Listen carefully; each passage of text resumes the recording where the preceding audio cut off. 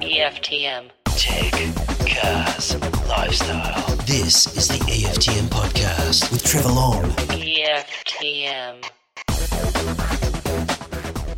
G'day. Great to have your company. Good to be with you on the EFTM podcast. If you're listening directly on the EFTM feed, thanks for joining me. And love to have your rating and review. If you've got the time on the Apple Podcast app, if you're listening on any other app, it's just lovely to have your company. If you're listening through the Two Blokes Talking Tech feed, it's wonderful to have another show right here on your device just for another day of the week. It's what we do, keep you entertained all throughout the week. And this show is all about helping and talkback technologies, I like to call it, where people who have questions or comments or problems about technology can get in touch anytime and send me an email via the website, EFTM.com. Or if you've got the Android app, you can just click Ask Trev within the app and boom, send me an email. Very easy to do. And happy to help, and we'll get you on the show and try and, well, problem solve. If not, help you find the thing that you need to buy. That's what we do here at EFTM, as well as a bunch of, obviously, tech, cars and lifestyle tech coverage of all the latest and greatest gadgets on EFTM.com. Welcome your input into anything we do and all the fun things we cover. I want to talk Peloton today. I'm definitely going to talk about Facebook. Might even talk about electric cars. There is a lot to get through, and there's still more news to break this week, shall we say. So lots of tech coming out this week, and a good week to keep your eye on the website, EFTM.com, or via the app. Just download EFTM on Google Play or the Apple App Store and turn on your notifications so you get notified each and every time we publish an article right here at EFTM. EFTM. This is the EFTM podcast. EFTM podcast. So I have to start by talking about a story that kind of broke yesterday afternoon, Monday. It's a bit more high level than anything else, but I just need to give some opinion on it, and it relates to Facebook. Now, I've had a love-hate relationship with Facebook for some time. The thing is, they've lost a federal court appeal. Now, do you remember the Cambridge Analytica scandal? This is going back like years now. There was 53 people in Australia used a thing called This Is Your Digital Life. It was an app on Facebook. But because that app was a data gathering app, it was able to harvest the data of over 311,000 Australians. So basically, or people that were connected to those original 53 Australians. So that was a huge breach of privacy, data rules, all those kind of things. And it took a while, but the Office of the Information Commissioner took action against Facebook and Facebook Island, because you know these companies operate in weird kind of structures and schemes, over those breaches of privacy law. So that's good. That's it's a breach of privacy law. That's what you need to do.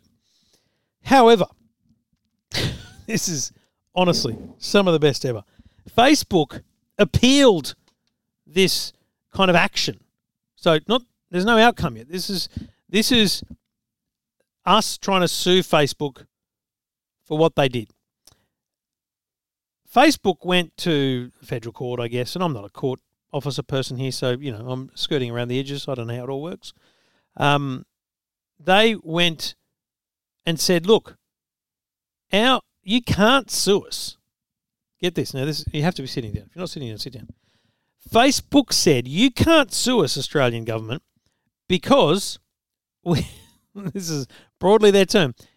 Facebook neither conducts business nor collects personal information in the country.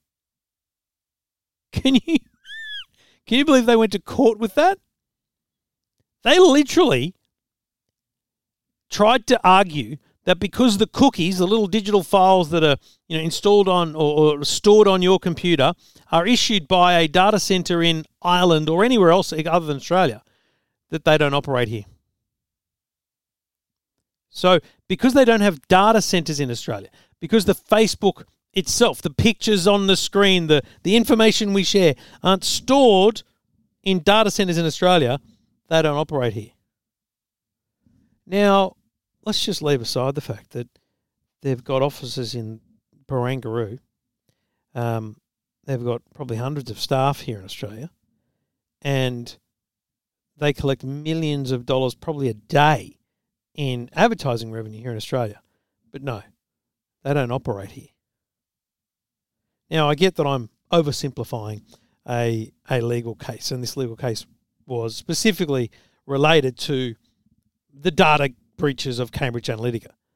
But I just think this indicates, and by the way, the federal court said, chewy on your boot, see you later. They actually said that they couldn't be more divorced from reality.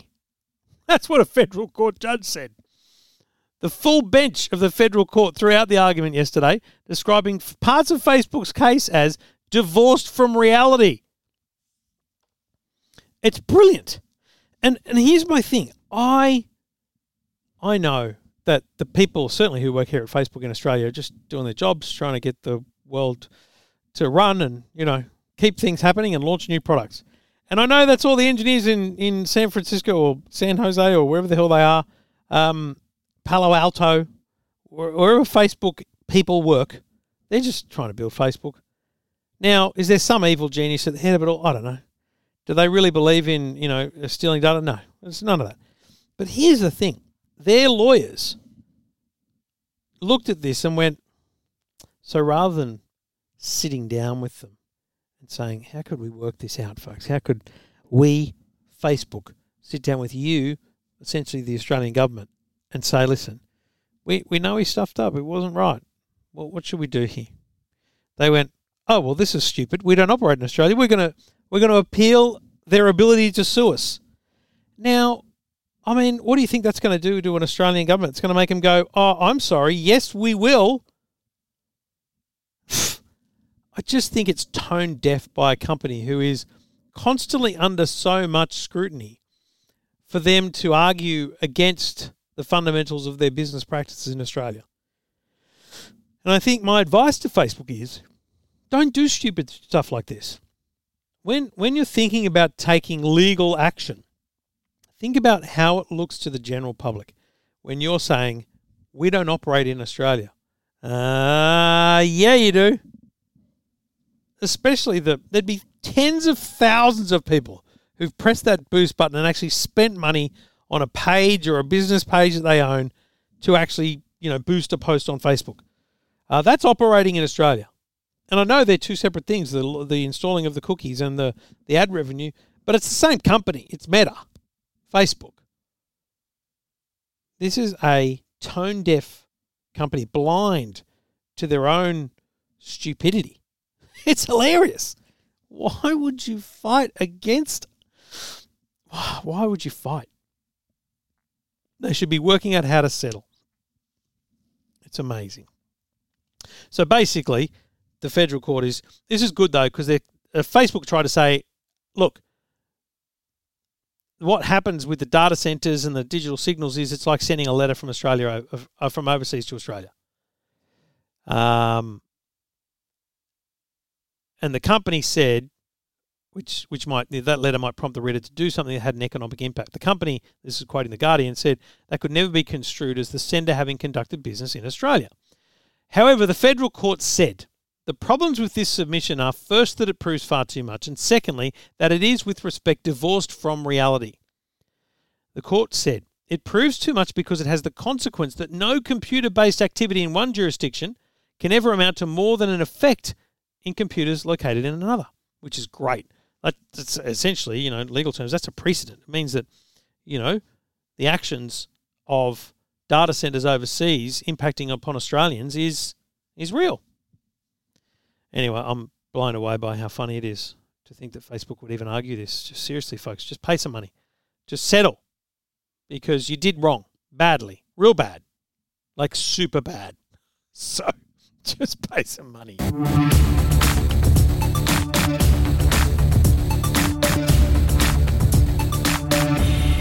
Taking your calls, I've got a tech question. Go to the website, EFTM.com.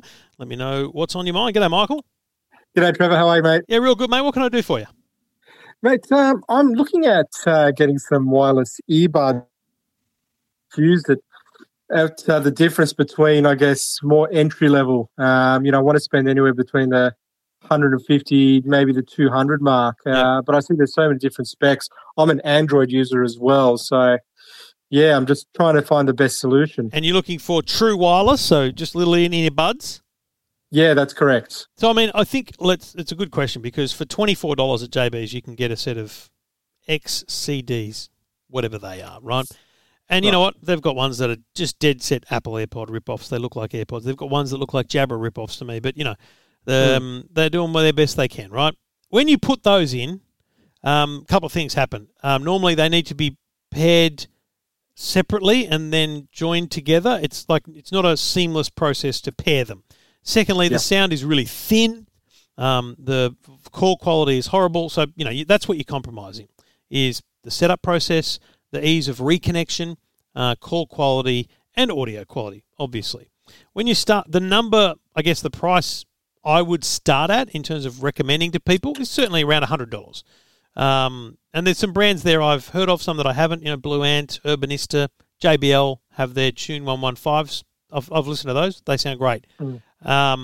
If you really want to start to hear great sound quality, I think the best bargain that exists today is the Jabra Elite 3s. They're $119. Okay. I'd be amazed if you weren't blown away by them. Just great sound quality, good app, easy pairing. So that's the first ones I'd recommend you think about. And the problem with these things, you can't go and try them all, can you?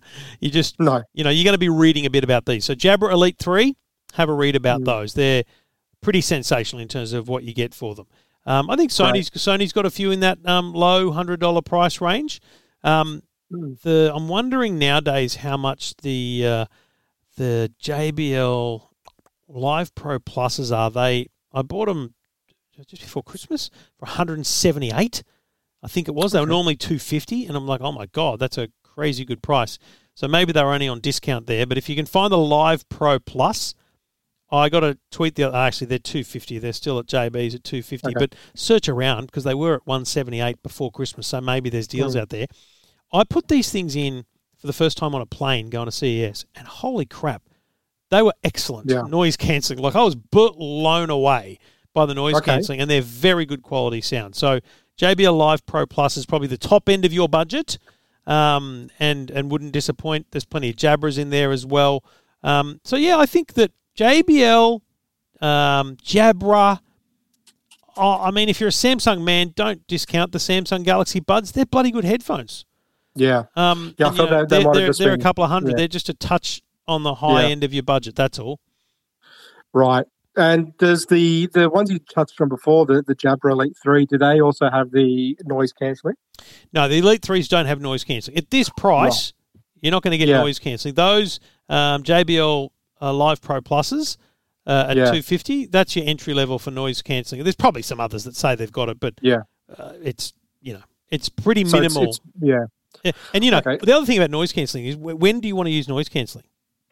So there'll be now travel's back on for work. There's going to be a bit of that going on. So on a plane, yeah. Well, yeah. I mean, as long as you're talking planes, it's just funny how many people ask me about noise cancelling, and they just think it's going to block out the world, like their kids and stuff. I'm like, it won't. It doesn't block out a plane. It just neutralises a kind of white noise. Yeah. But, the bottom line is I just want to make sure you're clear on that. If you want, like Bose and Sony do the best noise cancelling, but I'm telling you, those JBL Live Pro Pluses, unbelievable for the value. Nice, because I'm using, at the moment I've got like the wireless Sennheiser 550X. They're an older model. Yeah, and they were great. Bigger, bulky things too. Yeah, and they were great, the last few years and served a purpose. But now wanting to go something a little bit easier to manage on and off. And the benefit of the JBLs is definitely the music quality and noise cancelling quality. Tick tick. The benefit of those Jabras is price. My God, for $120, crazy, and they're tiny too. They're very much in ear. They don't have the stalk. And I would think they're probably even cheaper now because there's an Elite 4 coming out. 4. And I don't remember signing a document, so stuff them. But I've been using the Elite 4s. They're very good. I don't know when they're available, what price they're going to be, but I've been listening to them for a few weeks. So they're very good. But again, if the Elite 3s are in the price range, I'd get them because they were great. I remember opening them and going, holy, these are so light. They're very lightweight. I remember putting them in and going, wow, that's really lightweight. And that was my first thought. Between the Elite 3s then and the Pro Plus, while you're talking to somebody on the phone, do you feel much of a difference between you're not having to concentrate as much trying to listen, or there's any disturbance with when you're talking back to them? You know, the ability for the Live Pro Pluses to block out a bit of noise around you is a good thing. I would, if you haven't watched it, I did do a video at the end of last year on YouTube on the EFTM channel where I recorded the other end of a phone call from me wearing headphones. I think I did 15 different sets of headphones off the top of my head. Okay. I don't know if the Elite 3s were in there or they were the 7s, but there were some jabberers. But it's fascinating to listen to the quality of audio on the other end. How do people hear you on the other end? Yeah. So have a listen to those. Okay, will do. Perfect. All right, mate. Good luck. Enjoy. It's been amazing. Happy Thanks, shopping. mate. All the Cheers, best. mate. And if you've got a question, you want me to help you shop, a bit of help, EFTM.com. EFTM. This is the EFTM Podcast. EFTM Podcast. All right, let's get things underway and take your calls. If you've got a tech question, go to the website EFTM.com. Any question, doesn't matter what it is, no question is too silly. A lot of people think I've got a stupid question, but the thing is everyone else is thinking the same thing and you just don't know it. Greg's on the line. G'day, Greg. Yeah, g'day, Trevor. How are you? Good, buddy. What can I do for you? Well, it's something that's just only happened recently. I've got a Chromecast, and for some reason the Chromecast keeps being interrupted when I'm using my mobile. I went and did it on the laptop, and everything works fine. So hang on. So when you say you did it on your laptop, so you're talking about is when you're casting from your mobile. Yep. What sort of thing are we watching? YouTube? Yeah, YouTube. Okay. And because like I say, I've got a dumb TV. That's fair enough. I'm using a Chromecast, and just all of a sudden, about every 4 or 5 minutes, the cast disappears, goes to just the the picture. The picture, and then as soon as I go hit the cast button, it works. Comes back straight away. And what happens on your laptop when you do the same thing? Nothing. It never. It just goes for, because a lot of times you've got maybe 5 or 6 items in a queue, and it just runs through the queue and just goes for half an hour or an hour. Or and what sort of phone have you got, mate? Motorola, an old E4. So, the thing here is, it's not the Chromecast, it's not your internet, because it works on your laptop. Well, that's what I thought. It'd be the phone. That's right. There's something about the way what the phone is doing. So it's a weird thing, though, because Chromecast takes over the connection. You actually, in many cases, you should be able to just turn your phone off because once you initiate a cast, it's actually telling the Chromecast where to get the information from. But maybe I don't do a lot of YouTube casting, so maybe there's a difference there where it constantly is going back to the phone for that information. Have you got, how old is the phone? Has it got the latest version of the YouTube app on it or anything like that might be causing an issue? I've updated all the apps, and oddly enough, I've got a second phone, and I tried it on that, and the same thing happens on the phone. What's the second phone? What sort? It's a fairly cheap Alcatel. So I guess my concern, so it's a new, but what operating system is it running? I'm wondering whether they've done something with Android. Because that's the common denominator here, right? It's on the phone. Something to do with Android is the only common denominator. So then we look at the version of Android and we wonder whether... So basically the Chromecast has the ability to do software updates. So it's probably updated itself over the years and got some new features and capabilities. But maybe your phones aren't at the same level. And unfortunately, Android phones get bugger all software updates. And the Alcatel's running Go... Yeah. And the Motorola is just running, I think, 7.11. Look, 7.11's now quite old. You're talking about a 4 or 5 year old OS there. Go is made to be, light and basic. But I would have thought that it would still work okay. I'm reluctant to say to you that you should get a new Chromecast because... Well, I did actually. That's the first thing I did. I rang had a look at a couple of posts, and they're saying, they only get 2 or 3 years out of them. So I went and bought another one, but it didn't make any difference. So now I've got 2. But is it exactly the same style one? Exactly. Yep. So Chrome is free. where'd you get it from? Well, the one I bought yesterday from Officeworks, and the one the original one a couple of years ago from Kmart, How much did you pay a couple of days ago? $52.98. Go and take it back and ask for a Chromecast with Google TV. Oh, So the Chromecast you have, well, I mean, it's such a cool idea, right? It's such a cool concept.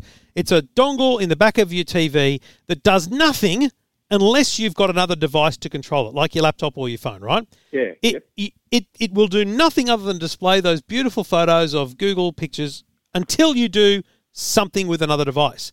Whereas for $99, you can buy the Chromecast with Google TV. It's a very different device, and it must be specifically called Chromecast with Google TV, okay? And you'll know what it is because on the front of the box, you'll see the Chromecast and a remote control.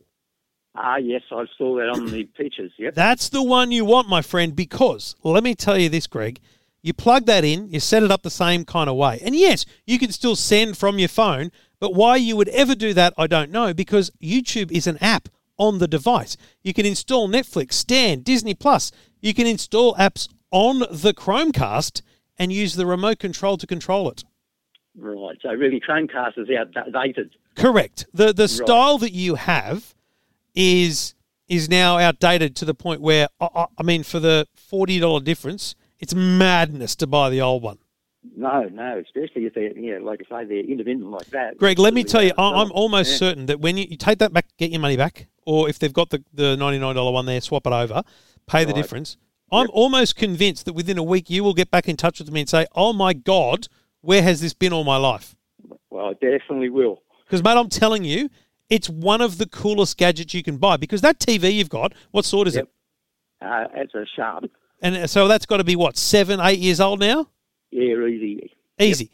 Mate, that TV, as long as it stays in good, working and turn it on and off, that'll last you another 5 years with this Chromecast.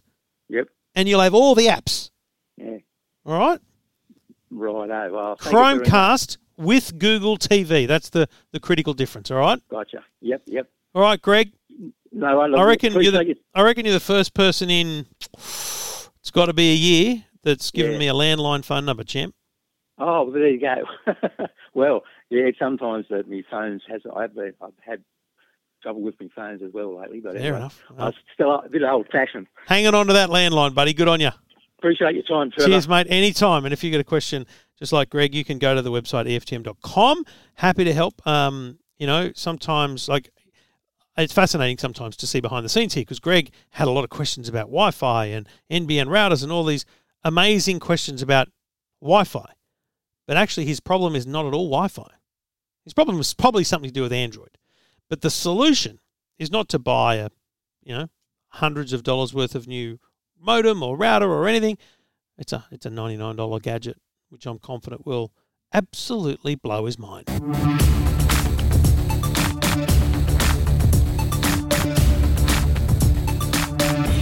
Look, I don't think I've ever been more out of my depth. I'll be honest. I'm a lucky guy. Got a cool job. Samsung sent me a $10,000 TV. They set it up on my desk here at the office and they let me watch it for a while. It's great. Then they take it back. They box it up. They do their thing. Porsche let me drive a $400,000 Taycan Cross Turismo right now. It's great. And it'll go back in a week. But this week, something was delivered that I have now for 3 months. And I could not be more out of my depth. And folks, I think I made a mistake by agreeing to it. It's a Peloton. Now, just looking at their website, what they've sent me appears to be the Ultimate Pack. It's about $4,500 worth of stuff. It's a bike, big screen, some dumbbells, some weights, some special shoes you definitely can't walk on, a mat, some foam thingy-majiggities. But I have set it up. I have cycled for 3 minutes and gone, okay, I'll go get it now and I understand what I need to do. But I'd love to hear from anyone that does this so I can understand the mentality of it, where it fits into your day. Is this a first thing in the day, last thing in the day, middle of the day thing? Because, like, we've got a treadmill at home. My wife uses that pretty much every day because, you know, sometimes the weather's rubbish outside, right? You don't want to go for a walk. I need to exercise. I know that. That's a full awareness there. I've got mirrors. But I've never been a cyclist.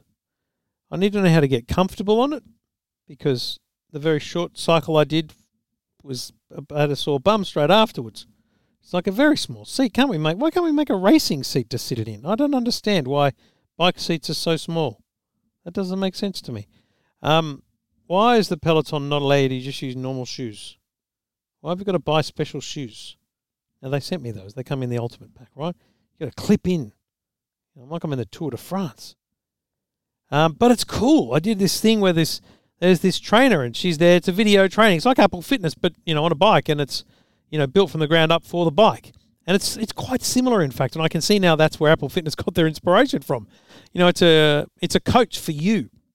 And all the data, like she's talking about, you've got to be this cadence and you've got to be at this resistance. And that appears on the screen so that you can adjust it and make sure that you're actually doing the right thing. It's very, very smart. This is a super intense system. And I can understand how a cheap exercise bike linked with just an on-screen thing doesn't give you the same amount of feedback. This is the ultimate, I guess. What do I need to look at? Now, there's some things coming I can't talk about, but just in a Peloton experience, what do I need to look at? Stop laughing. Just help me understand. If you've used one, if you own one, if you've seen them, what do you think? Where am I at? What do I do? How do I manage this? Because I do want to give it a crack. Maybe not every day, but maybe every couple of days I could go for a little ride. I don't know. I don't know how to get comfortable on it. It does look nice though. Jesus, it's a beautiful, beautiful machine. And you can see the value in it. You can actually see the, you know, value that's gone into the physical product. It's kind of like unboxing an Apple product, you know. The whole experience is quality. This is no cheap Kmart thing. So, yeah, I'd love your feedback, folks. If you're a Peloton user or you've used something similar, let me know. Keen to hear what you think. This is the EFTM podcast. EFTM. Trevor Long taking your calls. I've got a tech question. Go to the website, EFTM.com. G'day, Gareth. Hi, Trevor. What can I do for you, mate? I'm looking for an application for Apple Mac for my parents' photo album on their computer. Looking for the ability to filter duplicates. Mm. When you say photo album, are they using Mac Photos, or have they just got a bunch of photos in a folder? I think it's more the Photos app that's native to the Apple computer. But I think there may be photos, you know, sort of in various folders that they might not even know about. Yeah, right. Mate, honestly, I don't think a good one exists. And all the ones you see, I see internet ads for them, you know. It's like this amazing photo stick is the one that comes to mind. And it does do a job, but I just don't believe it's as revolutionary as the ads make out. Sure. Are they absolute duplicate photos, or are they just, you know, a couple of photos that look the same because they were taken on the same day? I think there's definitely a lot of duplicates because what's happened over time is they've taken it off various devices like from this phone and that phone, and when they've, instead of sort of determining which ones are old and new or which ones are already there, they just sort of copied the whole thing over. And I've gone through the actual folders where they're stored rather than trying to look at them manually. And I've gone there because they're not all in orders in those folders. You see them pop up more than once in various folders because they're numbered from 0 to 9 and then A, B, C, D and so on. Yeah. So are your parents smartphone users now? They are. I'm the one that mainly does all that sort of stuff for them. It's something that I put off all the time because it's such a big it's such a big task to go through it, and that's why I'm trying to find something that will make it easier. Because when I look, How big's your family, mate? What are we talking about? You know, siblings and grandchildren and all that kind of stuff. What's happening in the family?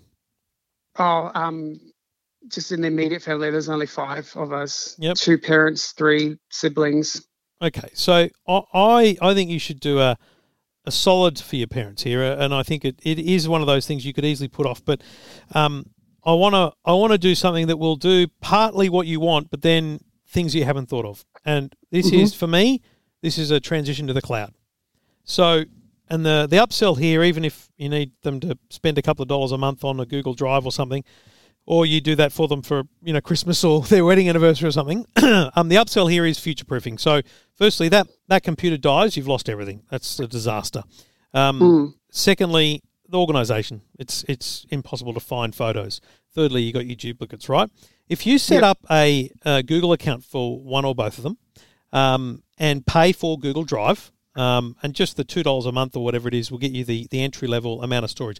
I pay $24 a month because I want 2 terabytes of storage. I've got every photo I've ever taken is in the cloud. And the reason it's so amazing is because, firstly, on the duplicate side, there's an app called, they keep changing the bloody name of it, but I think it's called Google Photos Backup or something like that. But when you sign up for Google Photos and you go to their website, photos.google.com, there's like an option there to download their software. Now, their software doesn't do anything on your computer other than send all your photos to the cloud. Now, assuming they've got NBN and, you know, decent internet, then what you do is you tick boxes on every folder where there's photos, tick the boxes. And it might take a week, but it will upload all of their photos into the cloud. And Google will remove duplicates. So when it doesn't remove them. So all of my photos, there's not a button I can press to remove duplicates.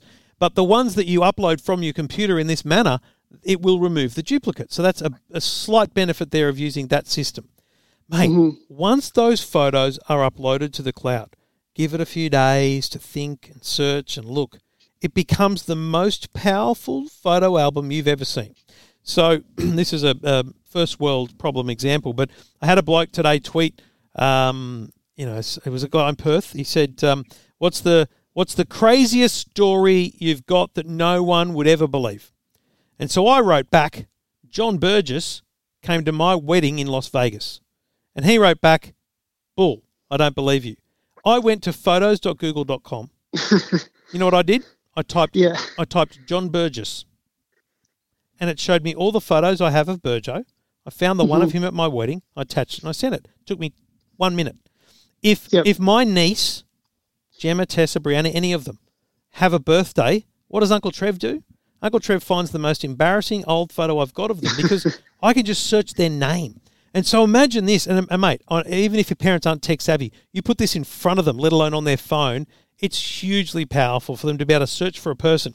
Now, it doesn't automatically know who everyone is, but once it has scanned all your photos, kind of analysed them, it goes, these are all the same people.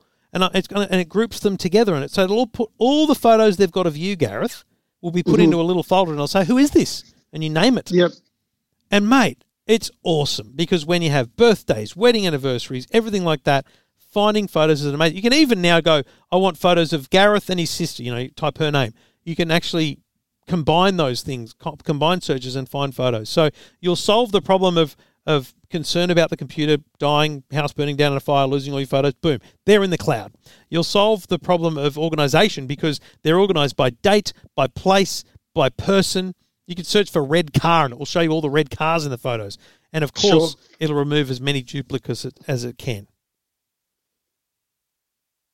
So I think it's a huge win for you, mate. Google Photos. Yeah, it's something definitely to think about. Don't be daunted by it, mate. You sound daunted.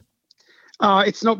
No, I'm not daunted by it at all. It's more about once you put something brand new in front of them, it's like they're learning everything from scratch. You know what you do? So here's the great thing. That software sits on the computer. And I don't know how they're getting their photos off their phone all the time, but just make sure that when you set it up, it constantly scans looking for those new photos. And if you need, so here's the other thing. What are they taking photos on? Just their smartphones, or have they got a normal camera still? No, just if anything, it's photos on their phones or stuff that's been sent to them. Yep. So in the background, mate, you grab their phone. You say, Mum, I'm just going to do some updates here to your phone. You install the Google Photos app. You log in, and it automatically uploads every photo they take from your phone. Yep. So, mate, I use an iPhone, I use Android phones, I use all different phones, and it's the first app I install because every photo I take gets sent up to the cloud and it's stored there and saved there. It's remarkable. So have a play with it yourself. Like, don't tell them about it, just do it. And then understand whether or not you feel value in it, and then you decide whether you bring them into the circle of trust on the new family photo library. And here's the thing, man, you can share the library with your siblings. You can have other people who can view it and contribute to it. It can be a really powerful thing for the family. Yeah, I in the past used to use Dropbox for that reason, but until recently, Mum was using an ancient phone, a Samsung Galaxy S5, and we recently put her onto an up-to-date model. And a few years back, Dropbox stopped doing the upload supported. thing. Yes, so what they call it? They call it camera or something. It was a whole folder because I was the same. I actually played both games. I had them in both places, but ended up that Google was the winner in that race. And I think there's always a nervousness because Google kills products often, but they're making money out of charging for storage on these things, and that's how they do it. And I don't think it's going to go anywhere anytime soon. Yeah, well, that definitely gives me an option of something to solve the problem. Good luck. If it works, I want to hear about it. If it doesn't, well, I'm sorry. Yeah. I'm not sure that I will necessarily go for that straight away, but I'll definitely give it a try, and it might win me over. Give it a crack, mate. Just give it a crack on your own library, mate, and see how you like it first. All right, Gareth, good on you, mate. Thanks for getting in touch. Thanks for calling. Cheers, mate. Yep. No worries. You have a good one. Yeah, Bye-bye. cheers, you too. And, it's not easy. I don't think I convinced him at all. In fact, I don't think he's going to try it. But I just try for yourself before you bring your parents into it. I don't know. I'm yet to be obviously there was the drama, I think it was last year, where they decided to change the upload, original quality, all that kind of stuff. It didn't affect me because I was already paying for it because I see value in it. That's like saying, they've started charging for my car insurance. Of course they do. It costs money. Anything that's free, don't rely on it. So if Google Photos was free and I was recommending it like that, I'd be like, oh, that's dangerous. But this is a service that's now a big part of their business. It's a service that they offer. So, yeah, I'm a big fan, as you well know.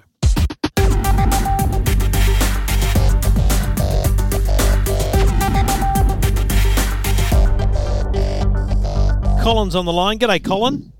Hi, Jeff. How you going, mate? Yeah, really good, mate. What can I do for you? I thought I'd just let you know that the IQ4 box seems to be upgrading its software to allow people to use just the internet. Right. So we spoke before about the concept of the IQ5 and how if you've already got an IQ4, you kind of don't need to stress too much because it's going to get the update. It's going to get all the services. So have you got it, or have you just heard that it's coming? Well, I saw somewhere on a Reddit post that someone had got it coming, so had done it. So I just forced the update. How did you do that? I just remember, Hedge, I think you hold the power button in till it goes, flashes orange. Yeah. And then you press the power button 3 times. Yeah.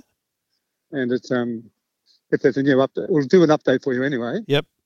We'll either do the current update again or the new one. And then I thought it wasn't working because I thought there's a guy that set up part of the. Kind of like when you buy a new TV, it kind of says you want to auto tune. It does all those things, right? It's like an automatic wizard, isn't it? Yeah, it takes you through a guide that's set up, but it had at the top, it had satellite. Yep. I tried to change it to internet and it wouldn't work. But then it said, do you want to do a reboot of your TV? Yeah. I did that and it sort of don't fresh. So you had to unplug the satellite cables and kind of go through it again. Yes, and then I unplugged the satellite cables. It realised there was no satellite. It asked for internet. It took about 5 minutes. Yeah. And what have you noticed? Not much. So it wasn't any real benefit. I just wanted to see that they got it right, that it works. Yeah, because there's no new apps or anything yet, is there? Sorry, Trev? There's no new apps or anything, is there? No, there's a little bit down the bottom of the they were promising new apps like Amazon Prime, Yeah. but they don't seem to have arrived. There's a little bit down the bottom of the guide. That's I think it's changed. the guide or the library where it sort of shows you coming up stairs. Yep. That seems to be sort of minor change to it. Well, I mean, as I said, it's not a remarkable difference. And if you've still got the satellite on your roof, I don't know that I'd be getting rid of it, especially because it'll save you broadband, won't it? Getting rid of it. Until they come knocking on the door looking for the satellite. Yeah, as I said before, I'm sort of going away for a couple of months. I might take it away. But I did ask them about that, and they said that you need to do a change of service. Oh, so you rang them and said, listen, I'm going to be away for a couple of months, going to take my box with me. And they said you need to actually physically change the address of the service. Yeah, and then change it back again. Mate, I'll tell you right now, that's rubbish. They thought they had the IP address that they would know. I don't believe that for a second. IP addresses, like I sometimes come up as being in Melbourne. It's Australia. They can certainly tell whether you're in Australia. Let's be clear. Right. But so if you took it overseas, no luck. They could tell two different IP addresses. Yeah, but Using. a lot of people don't have what we call a static IP. So if you turn off your modem and turn it back on again, you'll get a different IP address. Now, it'll be in the same range and with the same ISP, but they also don't know and they can't control whether you change internet providers. So here's what I'd be doing, Colin. I'd be taking it on holidays. And if it doesn't work, I'd say, what's gone wrong? And if they say it's because of your IP address, you say, I changed internet providers. Yeah. I mean, a little white lie is not going to hurt anyone, is it? It's always, I can always give it a go and see what happens. Mate, a little white lie when you're paying, what are you paying for Foxtel every month? Oh, about 120. I should be paying 140. Jesus Christ. I'd run with a big white lie then. I've just arrived at my destination, Trev. All right, mate. You have a good day, and thanks for letting us know. No, just so I keep you up to date. See you, mate. Good on you, buddy. And, it's a fascinating one, and it's a good point. If you've got the satellite, Jesus, I don't know why you'd need the internet version. But you got to remember, it's not for that customer. It's for the cable customer that needs to convert to internet, and it's for the neither cable nor satellite customer who can now get Foxtel because of the internet version with IQ5. So the IQ4 update allows you to have that functionality if you need it or want it. And more importantly, it's about the software that, will come with new apps and things like that. But for me, in our dining room, we got Foxtel because we got internet. We don't have a satellite connection there. We've got satellite on the roof, but it's in the lounge room, the connection. So, and I think during the Formula One season, I'll bring the Foxtel box here to the office so that we can watch in 4K, maybe, because we should really stream it on KO because they're great people. Anyway, we'll see what happens. Good on you, Colin. Thanks for getting in touch. This is the EFTM podcast. EFTM. Just a little update. I mentioned I was driving the Porsche Taycan Cross Turismo. It's like a $450,000 car. And I get that that's, crazy, but it's also just inspirational. It's such a beautiful thing. And I think that we should aspire to these things, right? And we should aspire that other cars take on the DNA of these vehicles, and they will over time. It'll cascade down through the brands. But there's a lot going on in EVs right now. So we had the drama a week or so ago about Tesla releasing 15,000 as a sales figure for the Model S last year, and then going, actually, that was 2 years combined. It was actually 12,000 last year. But leaving that aside, we know that Tesla is by far and away the best-selling electric car in Australia. But we are very close to Australia's cheapest electric car launching. I can tell you that right now. We are about to see a Porsche Taycan competitor come from Audi. I saw it parked on the street in Los Angeles. Stunning bugger of a thing, the GT, e-tron GT. We're bloody well getting there. It's getting close, but we're still a million miles away from it being a reality. So I'm just posing the question again for those that are not in the EV world, so don't just ignore me if you're a Tesla owner. But what's the tipping point for you? When do you transition to electric in your household? What are the ticks that need to occur? So for us, it's like our Carnival. We probably got that on a 4-year, 5-year loan or some bloody thing. I don't even check, but we'll probably need to keep that for another bit after that, because Harry will be 15. Although Jacko will be 20, Harry and his mates, Vivian and mates, we'll probably still need a big car at that point. But, the Mazda 2 will be, being run around by L&P platers. So I'd like to think that in 2.5, 3 years, I'll be in a position to throw another few $100s a month at a car. You know, it ends up being a bloody $1,000, doesn't it? But, you know, $500 to $1,000 a month is a lot of money. But, you know, for a $30,000 or $60,000 car, that's cool. So I think that for me, it's price, first and foremost. And I've said all along, when there's a $30,000 car, I'll do my best to consider it. I'm probably not in the position right now to do it, but soon I'd really like to. What's the tipping point for you? Because what size does that car need to be? I could go with 30. If I could afford it, I'd buy a $30,000 car tomorrow because our Mazda 2 is tiny, so I'm assuming it'll be a tiny car. So tiny car replaces tiny car. But if you're replacing a Hyundai Tucson with a tiny car, that doesn't work. So is it all about price? Is it all about range? I was talking to another Taycan owner yesterday, said that they really need 500 plus Ks range for Australia. And I think that's probably true. Price, range, and I think I need to see a much greater commitment on the charging infrastructure side. You know, I love the idea that I can drive to mum's back and forth in an electric car, but I'm relying on there being no one else in Tamworth or Scone for the 1 hour that I want to be parked there to get a good juice out of it. That's scary. So, you know, I'm just trying to understand, how does the industry move forward? We've talked before about government incentives and whether they should exist. I don't believe they should. I don't think government should be paying $10,000 per car just so the car companies can pocket an extra 10 grand. They should be working hard to bring their prices down. I think that's where the prices change, not governments, car companies. Fascinating time we're going through right now. We'll look back on it as being very much a dawn of an era. And we've got a long, long way to go. EFTM. You're listening to the EFTM podcast. EFTM. Thank you for listening. If you've got a tech question, go to the website EFTM.com. Trevor Long taking your calls. G'day, Pete. Hi, Trevor. How are you going? Good, mate. What can I do for you? Mate, I just seen an email came through an Apple link about a Wi-Fi blaster. I have got your mesh system in there and it's working fine. And I'm just wondering whether this Wi-Fi blaster is an addition or it's a very similar thing to what the what appealed to you about it? What kind of took your eye? Yeah, just to get even more distance on the Wi-Fi, you know. Yeah. I work in the office next door to the house and it works fine and we got a direct link with the cable, but I'm just, you know, at certain points in the house it just does disappear a bit. So anything I can do to extend it would be useful, Totally. You know. So the thing, I've had a look at the thing you've looked at, and I'll be straight up with you. It looks like the biggest scam I've ever seen in my life. Okay.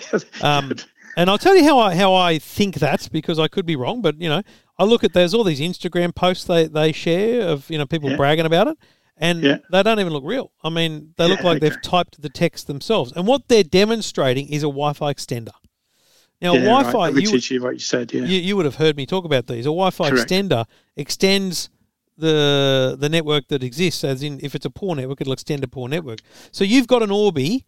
Is it is it a router and a satellite, or is it multiple satellites? 2 satellites. 2 satellites. So one router and 2 satellites. 1 router and 1 satellite, mate. Sorry, right. One router and 1 satellite. Yep. And how? I mean, without being too fine a point, how big's your house?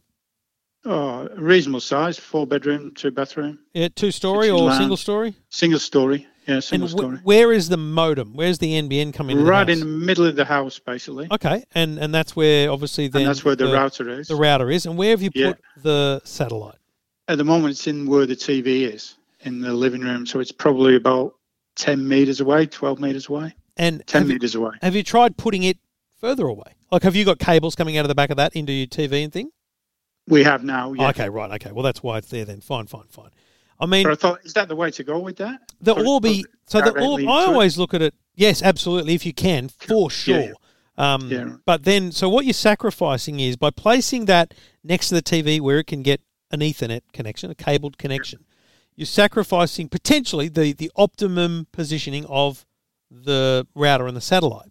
Because in reality, you want to put the satellite as far from the router as you can without it being compromised, and that might be 15 meters, it might be 20. Right.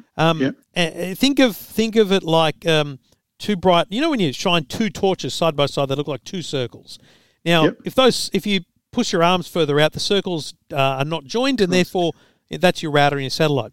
If you pull them closer together, the total area covered is smaller, but the more overlapping there is, the better the signal. But then you want to kind of pull them apart to a point where you're getting the most surface area with also the most overlap. It's kind of a compromise. And what that does, testing it, then you create this dome of Wi-Fi over your whole home. Now, is the dead spots, because you say it drops out in some places, is that at the other side of the house from the TV? Correct. Sometimes, yeah. And is that where the office is as well?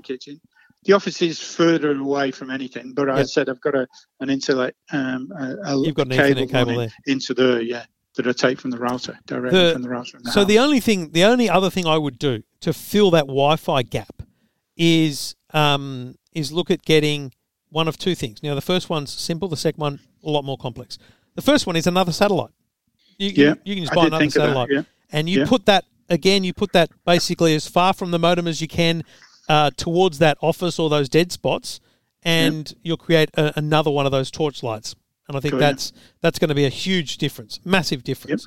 The other one is, and this requires a lot more technical savvy and research, but the thing you want to Google is Orbi as an access point. So, or Orbi via Ethernet, because you've got that Ethernet cable down in the back house.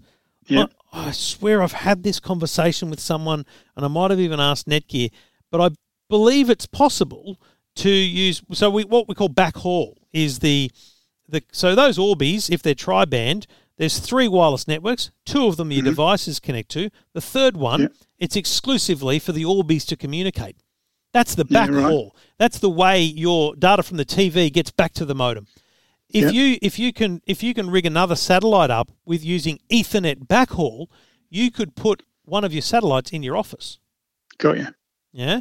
So I think that's what I would research. I haven't done it myself, mate, and I should, because I've got a bloody Ethernet port upstairs in my hallway, in the cupboard, and a PowerPoint. I could do this myself, but I just haven't. So that would be your absolute best case. So I'd plug the new satellite. If I wanted to test it in the office, I'd plug the new satellite into my Ethernet cable, which runs from the router in the house, and then go off that one into my computer in the office. So I'm gonna email you a link, and if anyone else wants this, they can email me, and I'll be overwhelmed with emails. But there's a large number of models that support wired backhaul, and man, I'm going to do this myself. I'm going to read this now. I'm going to set this up at home, because it's going to. I mean, I don't have bad internet, but it's going to enable me to put it basically enables you to put the. If you think of the satellite that's at your TV now, forget that one, and put that in your office, right? That could be your satellite, and then that's your 2 torch lights.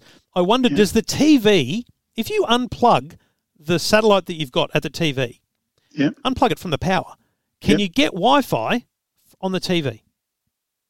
Okay. Because if you can via Wi-Fi, okay. You can see, if your TV can see the router, the Orbi router that's next to the modem, then you don't need a satellite sitting next to it.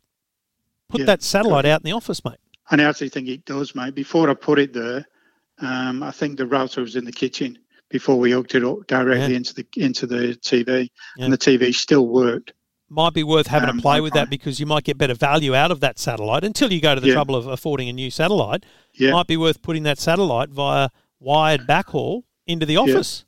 And it's called backhaul, is it? Yeah, wired backhaul is what you want to search. But I have in front of me, I'm just going to search for your email so I can send it to you right now while we talk. I have in front of me a link directly from Netgear, that has the support link for wired backhaul. That'll get you started on making sure you've got the right models. And then I believe you'll need to check firmware and different things like that, and there'll be a setup guide as well. Beautiful. Thanks, Trevor. Enjoy, mate. Good luck. If you get it to work, let me know. Good man. Thanks, Trevor. All right, buddy. Cheers.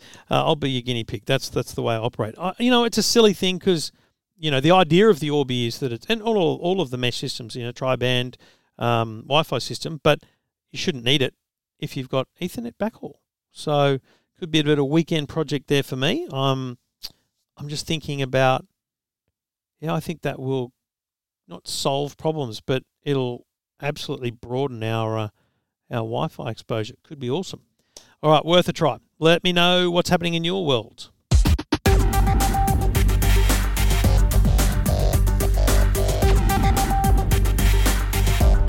Thank you for listening. Thank you for downloading. Lovely to have your company once again here on the EFTM podcast. We'll be back again next week with more calls, more information, more news, maybe more interviews. Who knows what will come on the next episode of the EFTM podcast. But thank you for listening, and we appreciate your ratings, reviews, and all those things that you do that keep me not awake at night. They keep me sleeping well, because I know you're out there. I know you're listening. I know you're enjoying the show. Thanks for listening. Let's do it again next week. EFTM. This is the EFTM podcast. EFTM podcast.